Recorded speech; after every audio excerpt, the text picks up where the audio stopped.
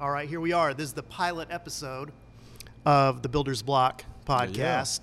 A little something I'm working on. I go by Modify. I'm here with my good friend, Jerry's Bush. What's up? What's up? What's going on, man? So we're going to talk a little bit about building and creativity, things that we like to build and create, stuff like that, making all kinds of stuff. So I've known you for a while. You're pretty big on the making of things. So take me through a little bit of how you became a creative person, like just as a kid. Okay. Man, my creative side starts really, really young. Mm-hmm. I could tell you a story about the first creative project that I put together as a kid. Mm-hmm. When I was in elementary school, I think it was my third or fourth grade year. It's my fourth grade year in elementary school. And I had an idea to create a little comic book. And like hip hop was always something I loved, right? I always like MCs and rapping. Like Tribe Called Quest was my shit at the time, right? Mm-hmm, mm-hmm. So I was like, yo, man, like I want to do like something concerning hip hop, and I love the TV show Rugrats. Remember that show? Rugrats? Oh yeah, man, yeah. Rugrats was awesome. Everything on Nickelodeon was great. Yeah, she was fire. Yeah. So I did something called a Rug Raps, right? So what I did was I drew a whole comic book up. I had Tommy, Chucky, Phil, and Dill, right? And like they're all in this rap group. So I did a whole little narrative, like drawn into a comic book. And the whole story was about like Tommy and Chucky, like going to this rap contest, right? So drew a whole comic book up, like made each panel, drew each panel, colored each panel. And then me and my homeboy, it was Jake, his name was Jake. We snuck into like the printer, the office, and like printed off like multiple copies of it, right? Mm-hmm. And then from there, like I went into the community and sold copies of this comic book during coupon book season. Because I always felt like the coupon books are some bullshit. I think coupon books was playing off a kid's cuteness, right? Oh, absolutely. So I'm like, you know what? I'm going to flip it on these motherfuckers. And like use that time of year to like pretty much go around and sell my comic books. Mm-hmm. And yeah, man, I sold about 20 copies, man. Raised about like $100 and bought myself like one of those little VR video games. Mm-hmm. You remember like the Red Shield video games that had like the... Virtual Boy? The virtual something. Had like the screen you flip down over your eye. Oh, yeah, yeah. Projected like a little red. Mm-hmm. That wasn't the Virtual Boy, but I know what you're talking about. I just can't think of the name of it. But yeah, man, that was my first project that I put together. And like, yeah, bought myself a video game system with it. So yeah, creativity has always been something that's... Nice. And also it's kind of like entrepreneurial creativity. Yeah. So since a very young age, you were using your creativity and monetizing that. That's pretty awesome. Yeah, definitely, man. So what about, what got you into hip hop, man? Did you start doing like hip hop with some kids in school or anything like that? Well, I think my first experiences with hip hop was that my brothers and I would go and visit my grandmother, right? And then my grandmother's like, my uncle stayed there as well. And he was like 20 something at the time. So, you know, he was transitioning out of living with his mother. But when we would visit, our uncle would have us like freestyle rap, right? And it was funny because like he was like a big fan of like Tool. He loved rock and roll music. Like this dude was like, he was so eclectic in his ear. But he would have us freestyle. And like for some reason I always had like the best rhythm with rapping. So like I wasn't really saying words, but my rhythm was on point. I had like a good flow. So yeah, that was like my first experience with actually doing rap, like being an MC. And I guess like one of the biggest things that happened like in my childhood that made me like think like, yo, I want to do this for real. Was my good friend Michael Tate. During my third grade year, actually in elementary school, we had this competition for like this rap part that was in this United States like song. So the song was about all the states in the U.S. And like there was one little rap part, and it was like three young kids that was going up for the part. So me and Michael were like in the last like duel to see what kid get it. And then Michael, he got it. I didn't get it. I didn't have the delivery he had. But yeah, to see him on stage and performing that song during the whole the kids recital for like the President's Day or whatever, it was dope to see that young man on stage like speaking to it with authority because he had rhythm and he had like a voice. You know, from seeing that, I was always inspired to do it. So from then on, I'm like, yo, man, we need to rap together, dude. Let's start like a rap group. And then after that, man, I bought like karaoke machines. Like I try to find ways for us to work together and do music. And yeah, man, from there, I've always been doing it. That's interesting. I used to use karaoke machines for the same thing, not rap music, but you could overdub. So before I had like a 4-track recorder, I would use a karaoke kind of boom box set up to do the same thing and like overdub. Double tape cassette, you put the one tape and another one in there. Yeah. Yes. I still have a lot of those classics. A lot of those. Do you have any of that stuff? Nah, man. Hanging around? Yeah, it's all history now. It's all history. Yeah. Cool. So where did it go from there? Like, man, it just kept going. I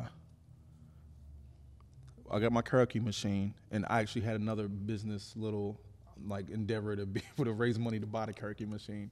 Oh yeah, what was that? I actually got my first little recording equipment machine, recording karaoke machine during middle school. I actually made up a lie. Yeah.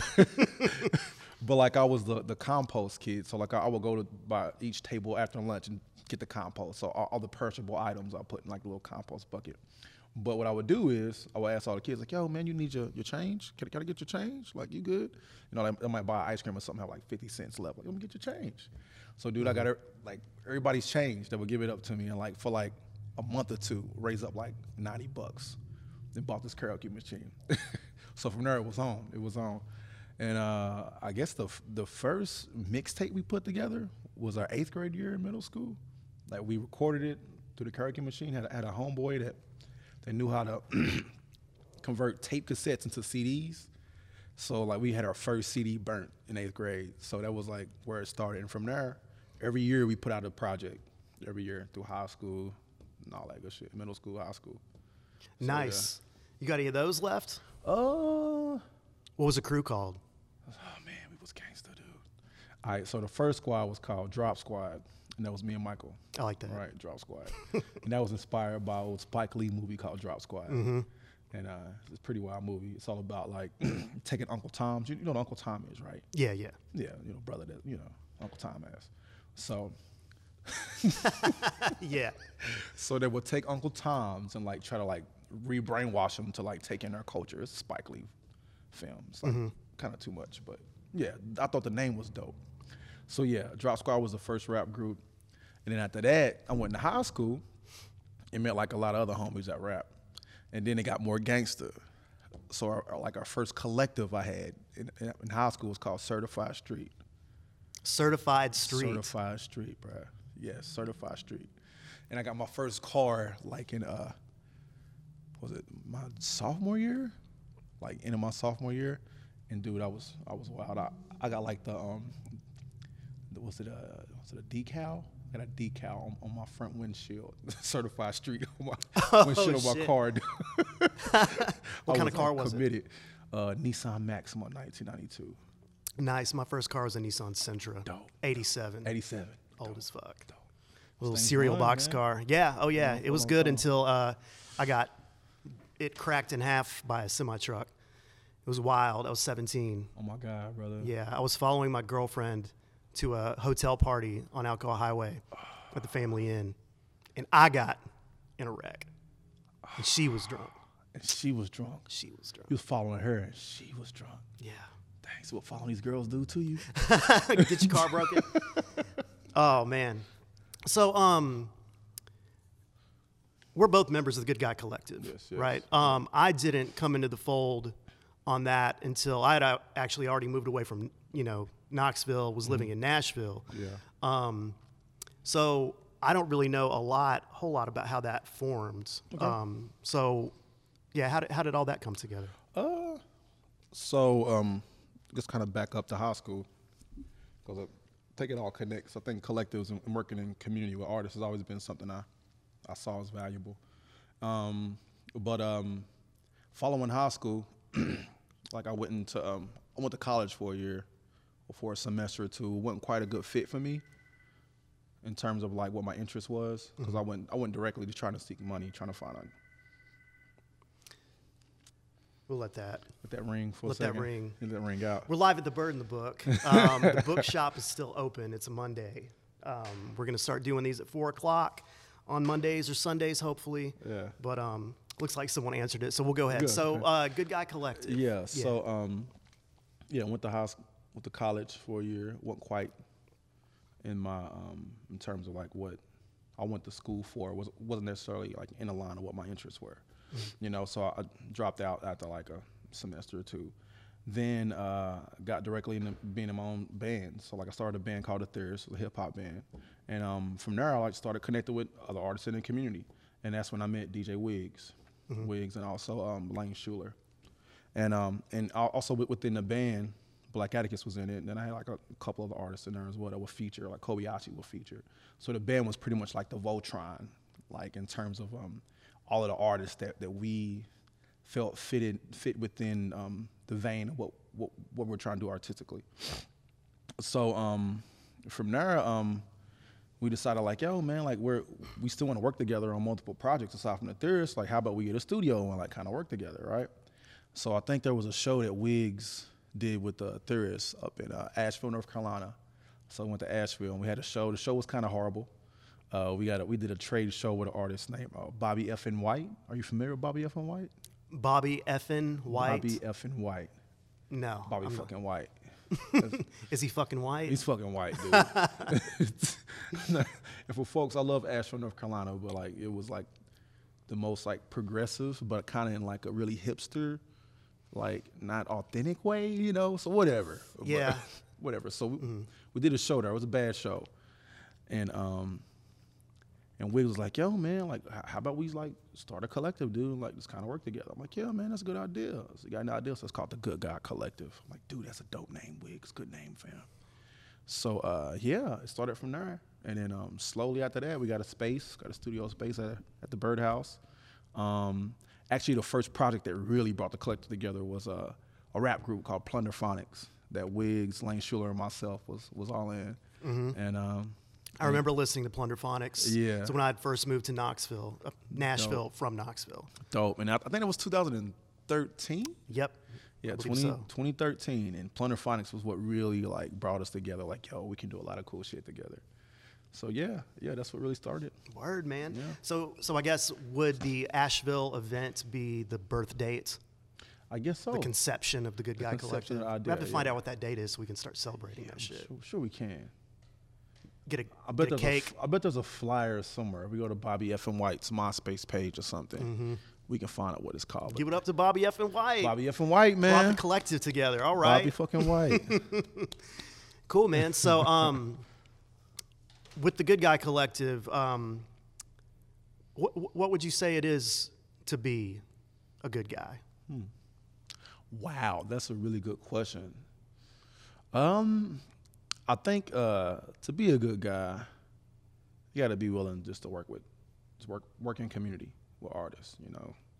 And I think as of now, we're more so of a brotherhood internally, you know.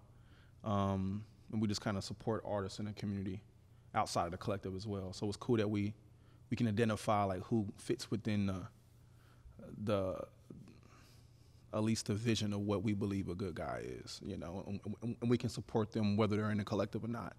But yeah, it means that you're willing to work together, work in community, and also you're dope. You got to be good. Yeah, you got to be good at what you do. You got to be good at what you do, you know, and it's beyond music, you know. Like we have a lot of collective members that do other things aside from like making tracks. For example, you know, podcasts. So being able to build and create something with your creative ability. So that's what it's about. You got to see beyond just being on stage.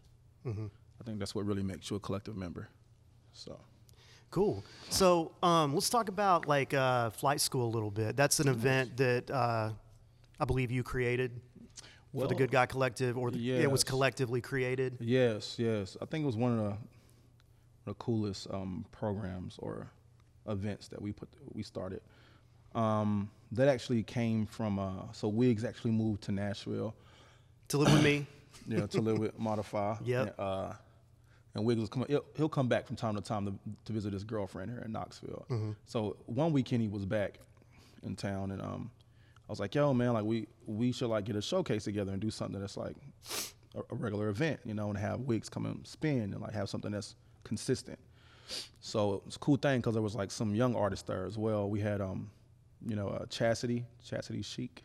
She was there. Also Benji's 3 Hours was recording his first album at the time too. So yeah, we're in the studio, and one day we're like, yo, man, let's do it. Let's get a monthly showcase together with you spinning, and like get some young artists up in there, like kind of can support the young artists and put them out. It's like, cool, man. So we decided to just come up with a concept for like, okay, how could we put artists in the forefront and support them? So that's where Flight School came from. So Wiggs like kind of drew up the layout for like the event, you know, because Wiggs is like a really articulate dude. He's really good at just like, you know, like figuring out like how to connect dots. That dude is just. Oh, absolutely. Yeah. But yeah, we sit down and drew up the idea for the show, and it's wild because like it started out as just a showcase, like presenting artists in the community, and over time it slowly like morphed and became more and more and more, because we realized like the concept of Flight School was all about like evolving and flying out of your comfort zone, you know, and also it's a play off of the birdhouse, you know, so like how do you learn to fly at the birdhouse, you know, so it was a community showcase where we would have a featured artist every month, and pretty much the goal was for like the artists that will open up for him to get to the part, well, open up for the artist, the headlining artist, to get to a point to where he's the headliner. So it's like a slow rise of like experience and performance. And from there, we would try to do a show outside the birdhouse and like give them another step. So it was all about creating steps for artists to get outside of the community center, you know. But from there, it morphed because we realized like artists thought it was like, oh shit, I'm the dude. They got me on a flyer on a bill with me levitating. I'm the guy, you know. So it slowly morphed from that to like, yo, how do we like show these artists that they're actually supporting something greater than just them, you know? So Flight School became more of a community event that supported organizations and people that are doing like hands-on work.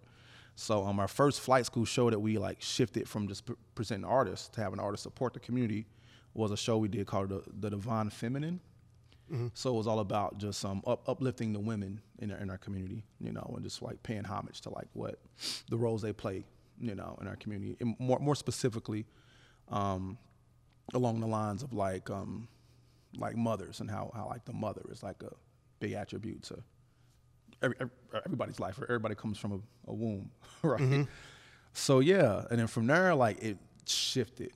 After the Divine Feminine show, it became all about like how do we support the community and how do we like have art serve to build community, and then it shifted again. You know, we realized like, okay, cool, like we can give youth and like artists hands-on experience with music. How about we teach? You know, then that morphed to where we would have like going to schools and teach at elementary schools and teach kids how to do music and how to perform and how to produce projects, you know, and then we brought the kids into the process of supporting the community.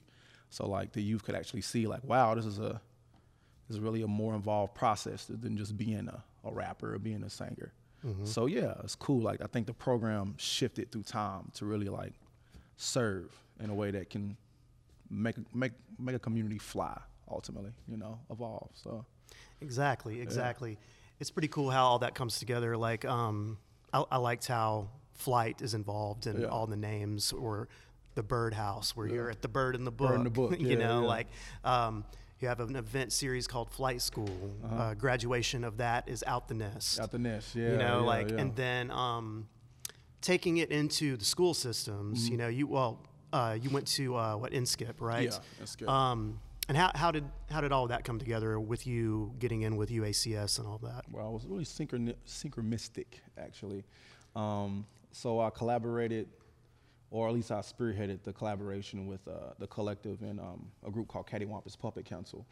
And like they do puppetry like throughout Knoxville community. They're dope organization. But they have an annual puppet parade they throw every year. That's like one of their biggest programs. But also they do education in schools as well. So we came into a relationship with them and decided to put together a theater piece called What the Water Tells Me. And the collective was in charge of like producing all of the soundtrack for the whole project. So we did a play / soundtrack / album / it was, we call it a puppet hip hop opera. Pretty much, right? I hadn't heard it called that. Opera. Yeah, that's pretty fitting. But through that play, it actually addressed like the educational system and how education has been voided from the arts. Now that's a big issue with creatives like us, like builders, you know. And from there, like one of the collaborators, a part of the play, that actually wrote the narrative for the play, She worked for Skip Elementary, and that was actually my older elementary school where I did the rug raps, So that's perfect. You got to go back to your roots. Yeah, got to go back to the roots and then teach the youth like, yo, this is what I was doing when I was here, and y'all can still do this, and then start working for them for like a little over a year, and we put out 2 projects there. We did a play for Alice in Wonderland. So we did like a whole hip hop, like original soundtrack for Alice in Wonderland. And then, the following year we did following semester that is, we did a whole play for the Nutcracker for the winter formal. And So moving forward, you've stepped away from that, but you want to carry that program forward. Yeah, definitely. You stepped away from it because what I wanted to offer, and I learned over time, like I couldn't really just teach just music alone, because there was so much more involved. That's why I'm in a collective, There's so many pieces, components to music aside from just, hey, singing and rapping. Like, you got to be able to put together album artwork. You got to be able to organize an event. You got to be able to create artwork in general, So there's so many components that play in the music, and production and getting community together. So, it was just too, I was offering a whole lot than what they could really support, because they wanted someone just to teach music, like, instruments, but like I can do that, but I can do a lot more, So we couldn't really support that. So just looking to expand that work beyond just, this music. Yeah. So is your plan moving forward to kind of take that into more schools? Yeah. Okay, so like, or more like after school programs. Like, have you reached out to anyone yet? Or? Yeah, more so after school programming. I reached out to an organization. I'm in talks with the Boys and Girls Club right now with how we can collaborate, because they have a bigger pool of like schools they can reach out to. And ideally, my vision would be just to have one site that multiple kids that are interested in it can come to and can like do the flight school program after school, But that's the vision, to be able to run that program with them and teach them how to write songs, teach them how to produce, teach them how to like put together artwork for an album. And after that, like, yo, here's how you host an event. Here's how you get your friends out, So teaching the economics of it as well. Because I think the biggest piece that we kind of miss through our educational system is, like, you got to survive. It's not just about you learning how to read and write. That's important. But there's just economics in there too, So how can art be used to support you? And also bring people together, so Cool, man. So what exactly, like walk me through like the curriculum. Okay, cool. It's real simple. It starts off with just a history of hip hop, like what hip hop is, why it's important, how hip hop was used as a tool for like people for voiceless people to speak up, and find their voice and find their power. So starts with hip hop, and then from there, it goes into like a segment of like finding your voice in hip hop. So like each young kid to be able to pick their own MC name or like their on like DJ name, or like dancer name, like whatever aspect of hip hop speaks to them, right? And then from there we go deeper into like, okay, so how do you write a song? Like what's songwriting? So you break down the matrix of like beat production, and like how to count bars, like how to know like when to switch off like to a verse to a hook, so understanding song progression, right? And then from there, it's okay, how do you make a beat? To like put your verses and your bars on the beat. So then we go into like either Fruit Loops or like software like Reaper, this is how you make a beat. And then storytelling. Okay, cool, you got your beat. You know how to rap, you understand music. So what story you want to tell? What's your story, So from there you find out like what the narrative is that these kids want to talk about. So that can go into like story circles, or just, just discussing with the kids, like, hey, what's going on in your life today? Like, what do y'all want to rap about? So from there, you make the beat, storytelling, to recording. So this is my favorite part. This is where you bring the studio into the class, like have like a little interface and like projector screen, projecting the interface onto the screen, and like pretty much walking them through like, okay, this is how the software works. And this is how you lay your vocals onto the track along with the beat. And then after that, it's performance. So it's time to perform your tracks, So they perform it, perfect that, and then it's production. Like how do you put the whole product together or the product out? So they're walked through the whole process, you know. So yeah, it's typically the kids I work with at Inskip. I was there for 2 semesters, but I say after the first half of the semester, they can really get a grasp of like how to write, you know, and it takes like other half to really get them into like the recording and being a part of the process of putting the shit out. So putting the shit out. Putting the shit out. So ideally, man, would you like to be able to, you know, like at some point have like an in-house setup to where the kids can get more hands-on with it, you know, like actually do more of the production? Seems like you've definitely, you know, you've walked them through everything. Yeah. And I think the only thing left for them to do would actually be making the beats and actually be recording it or producing it.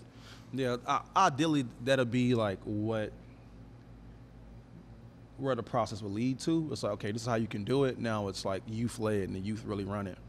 Because when I was doing it as a kid, I had no adult to come and show me how to make beats. Had no adult to show me how to put together a song or write, you know. But it's cool that we have that just to give them a little head start. But yeah, the idea will be for it to be youth led.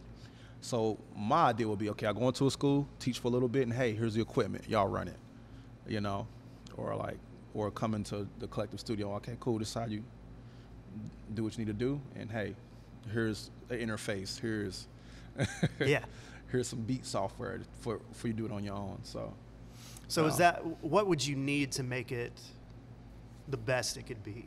Like what tools would you need to make that happen? That's a really good question. Wow. Tools, staff, like what resources would you need? Wow, that's a really good question. Oh man. I mean, obviously funding is one thing. If I had funding, it's a bigger pool to pull from, because there's so many artists in our community that wants to do this kind of stuff, that wants to be like teaching in some capacity or like giving back in some way, but a lot of times it's a matter of like having like financial compensation for it, you know? So if I had the financial resources to bring people in and like kind of coordinate that relationship between the youth and the performers, that I think that'd be extremely helpful. But yeah, just also having the tools for the kids as well. So if I had like interfaces I can give the youth, like, or like give a little studio to each school, like I think that'd be like definitely like a huge help with like making something like this work, you know. So if someone wanted to help, how would they reach out, or how would they? Wow, bruh, good question. Someone wanted to help, how would they reach out? Just to you personally, yeah, at this point, because I know the Good Guy Collective is still working on a website. That's one of our big goals for this year. Eventually, be able to reach out directly to us through the website. But at this point, you know, we still need to keep our productivity moving forward. So from here on out, man, like until we get to that point, you know, I think they could just reach out to you directly, right? Yeah, hit me up directly. You know, I'm sure this video will have some kind of like contact info on it. Have all kinds of stuff. And, you know, kind of packaged up. It's gonna look good. Yeah, hit me up directly. Find a way you can support. You know, and it's not always financial. Like if you can come and volunteer or something like that and help out, it's always solely welcome. Totally welcome. So what projects do we have coming up with the collective? Projects. Oh man, we got a lot of dope stuff happening. One of the biggest projects we got coming up is the homie Kobayashi, Mr. Kobayashi. He's releasing his second album, but I'm gonna say it's his first full album because I think his first thing was kind of a mixtape. But yeah, he's releasing a project called Concept Ion.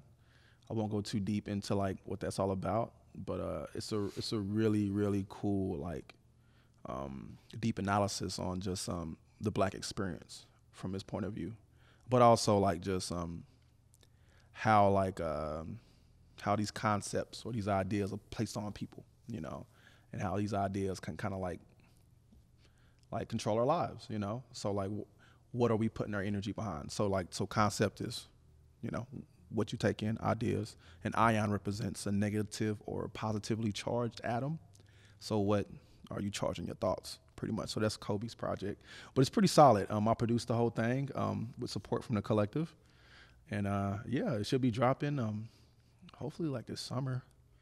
So yeah, that's the biggest project we got coming out. It's like the first like real collectively produced. Everybody helped in some kind of way, whether it's us in the studio talking about lyrics, you know, Yeah. or us in the studio like working on a beat together, or us working on like producing like the mixes for the tracks and engineering. So yeah, we support each other big time on this project, and it's honestly one of the most proud project. I'm really proud of this project. You know, I feel I like am too. I love it. Yeah, I love it. Everything I've heard sounds great. I think we all focused on one of our artists, you know, so it's like, how do we pour into one individual but do it together?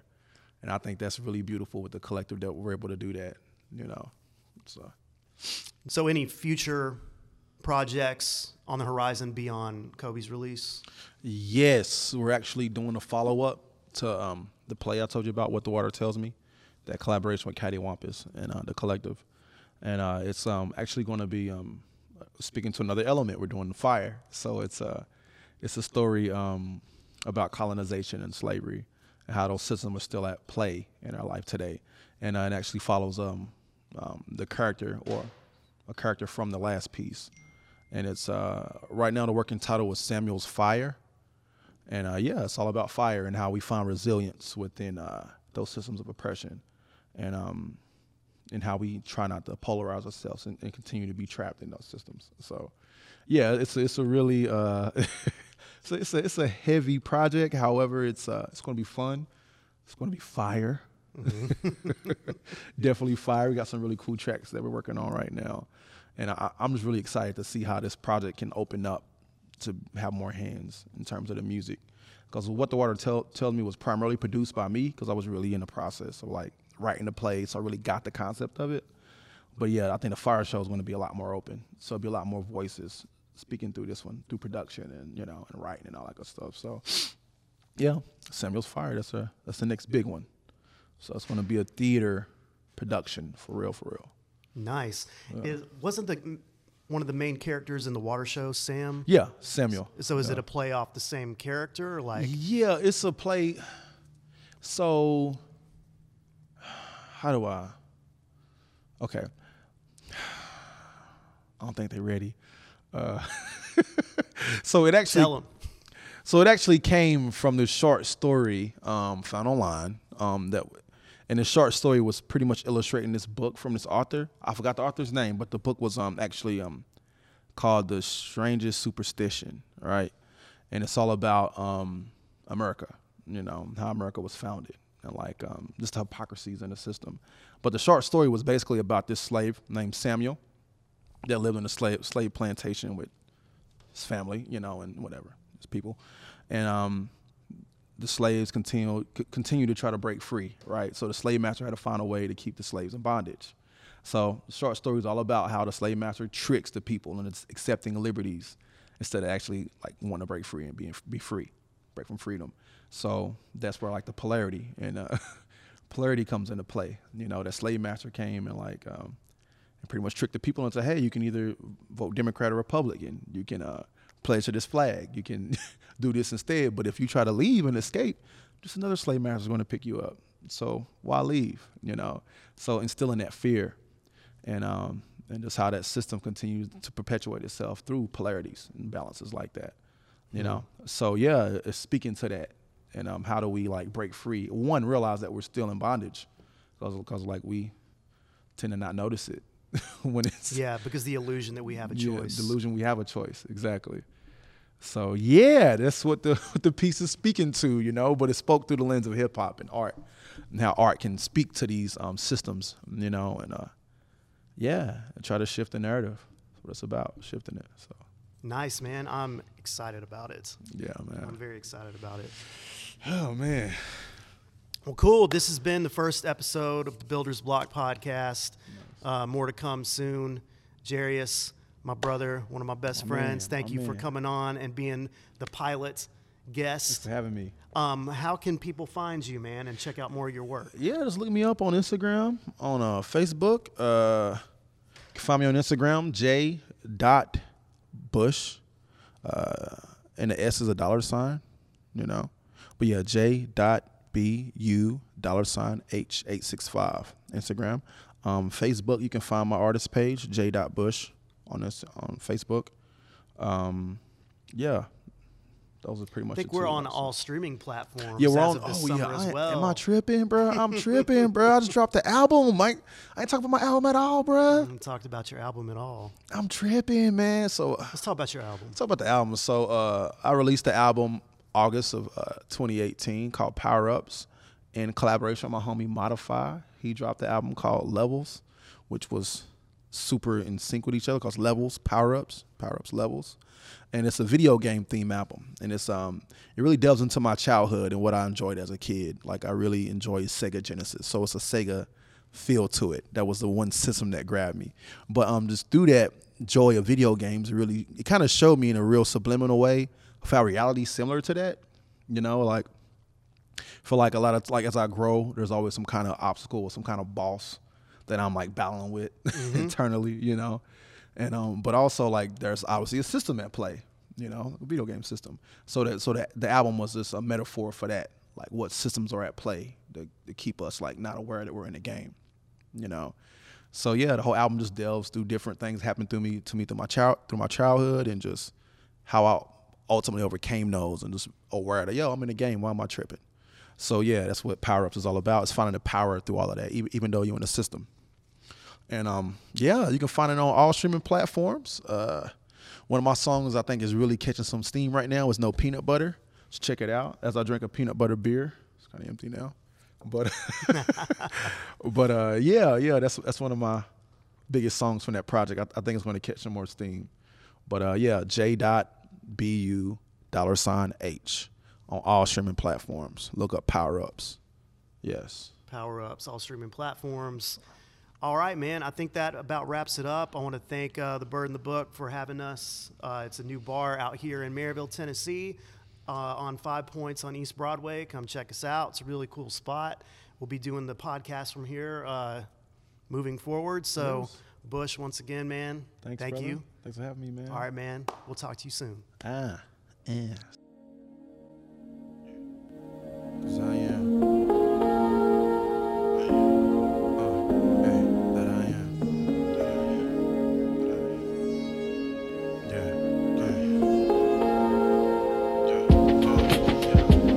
I got the beat up, doing the bang like boom with the feet up, hanging in my room. It's not the reefer.